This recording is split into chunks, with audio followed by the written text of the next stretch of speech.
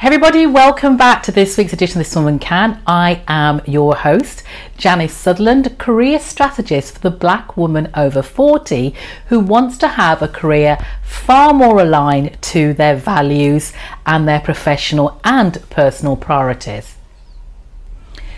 Now, the term quiet quitting has been trending for a hot minute, and if you haven't heard about what it is, basically it means to stop going above and beyond at work. You're doing enough to just keep your job and not leave your job. Now, in my opinion, quietly quitting is not an option for black women. To quote Nina Chinza, Associate Professor at the University of Guelph's Department of Management, quiet quitting is a privilege that is afforded to people who have some perception that they have power at work, that their voice matters, and I really couldn't agree more. Once you factor in the intersectionality of age with race and gender, then to be a black woman over the age of 40, over the age of 50, is to face certain challenges and realities. To grow up with the notion that we need to work twice as hard to get half as far. Feeling the need to overperform due to the fact that we're often overlooked promotion and advancement opportunities. Navigating a workspace where we're micromanaged to a higher degree than our Caucasian counterparts. Knowing that any mistake we make is amplified and performance reviews can be fraught with just trying to explain how good we are. Then there's running the gauntlet of microaggressions or unfair treatment. And acknowledging the importance of setting boundaries to protect our mental health. And to be told that the additional responsibilities placed on us, those extra jobs you get at work without being rewarded for it, that they will help our career in the long run. We all know it's a lie. That no matter how hard you work, you will not get the salary you deserve or the promotion that you've focused on for years. This is the lived experience of many black women in the corporate world. And it's time to redefine your relationship with your career. Now, whilst we need to recognise, let me just put this out there, we need to recognise that substandard corporate culture and the regular gaslighting of black women by corporate leaders is a key reason, should I say, for quiet quitting. That employers need to create better work conditions and remove corporate toxicity is a given. But when I look at this quiet quitting trend, what I'm reading, what I'm feeling is that the sole responsibility of how an employee should feel at work is down to the employer. But I don't know about you, but I don't like putting the sole responsibility of my career future in the hands of someone else. I've always striven to be far more in control of what my career future holds. And quiet quitting is maybe a passive approach to a problem with your work life because, let's be honest, you're just letting it happen to you, when what you really need to understand is the relationship between what you want from work that can actually help you to actually redefine your relationship with career, with what works for you. And if that doesn't pan out, then we all know what we need to do. We need to make that exit, look at transitioning our careers. But before we get there, let me share with you a few things you can do to help you get forward. Firstly, you don't have to wait for an employer to map out your future, and you can get increased returns when you take charge of your own personal development. Now, I hear you ask, how do I do that? No problem. As I said, I'm going to share with you a few actions. First of all, those weekly one-to-ones, those monthly reviews you have, use those to discuss your goals with your manager, to gain their buy-in and support. And if you don't already have regular meetings, request to have a quick meeting with your immediate manager But be prepared for that meeting. You're just going to sit there and think, it's all they're going to talk at you. Be prepared for the meeting. You want to be clearly outlining what your aspirations are for the next 6 to 12 months and the support you're requesting to enable that to happen. But you also want to make sure that what you do will support the business and how you'll support the business by being better developed. 2, remember there's no such thing as a free lunch. Not every employer provides time for personal development, but that doesn't mean that you can't take your own personal development into your own hands. Give yourself some study time by utilising your lunch break. Use a couple of those hours each week to actually expand your knowledge. Maybe first of all actually take that lunch break and read articles, listen to a podcast, take an online course. Thirdly, create your own 90-day personal development plan.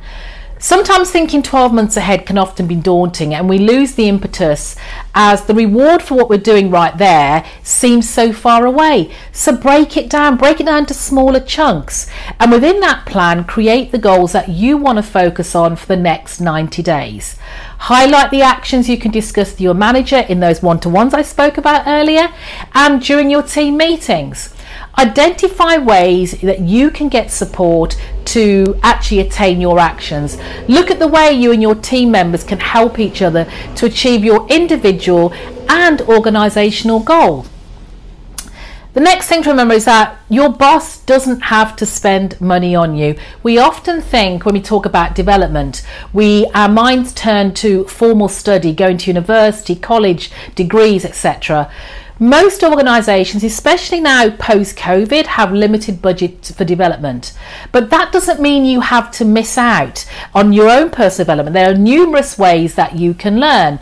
And it doesn't all have to be about attending conferences or online courses, or paid online courses, I say, because there's loads of free courses online.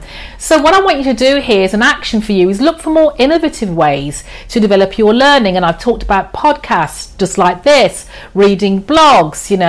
You'll really be surprised at what resources are out there for you to learn that are free of charge, just out there. And just a simple act of talking to somebody from a different department is all learning. So put your thinking caps on and try and get that information different ways. Number 5, find a mentor. If your goal is to become a leader, take a more leadership role, how much do you really know about what it takes to be a successful leader?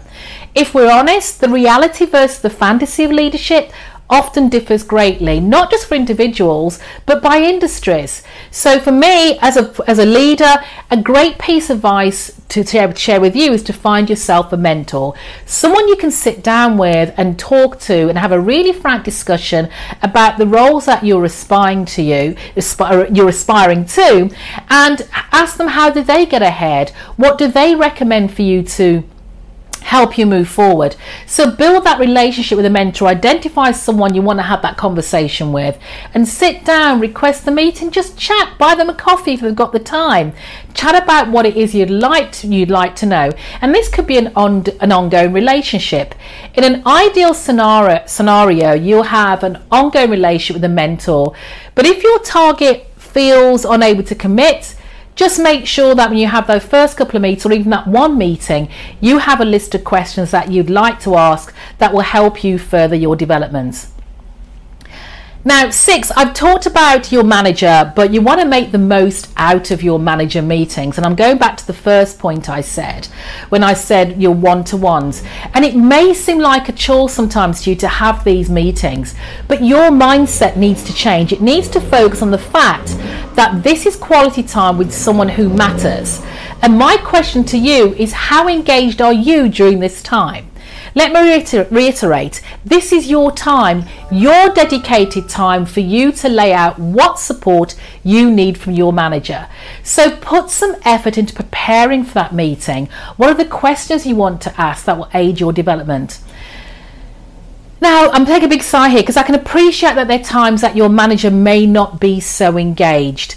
Sometimes they get distracted, about their environment, phone calls, emails. So look at the ways that you can control that environment to avoid them being distracted. Take them to a coffee, down the canteen, take them away from the desk, hold the meeting at your desk, and politely ask if you can both focus your conversation, as you have a number of questions you'd really like to ask.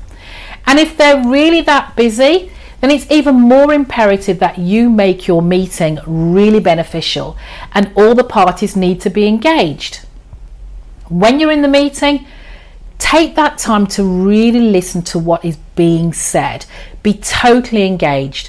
And if you're receiving feedback to request, listen to the words being used, what are the nuances, the body language. It's all about communication, so that you can identify a different way to approach the subject.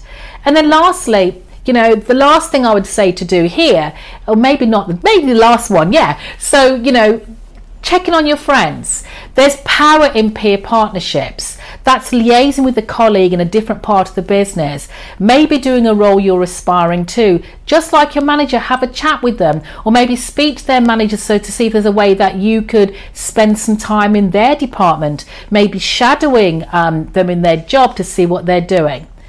Now, this is my last point here. My last point really here is invest in yourself. How can you expect a relative stranger, your manager, to invest in you if you're not prepared to invest in yourself?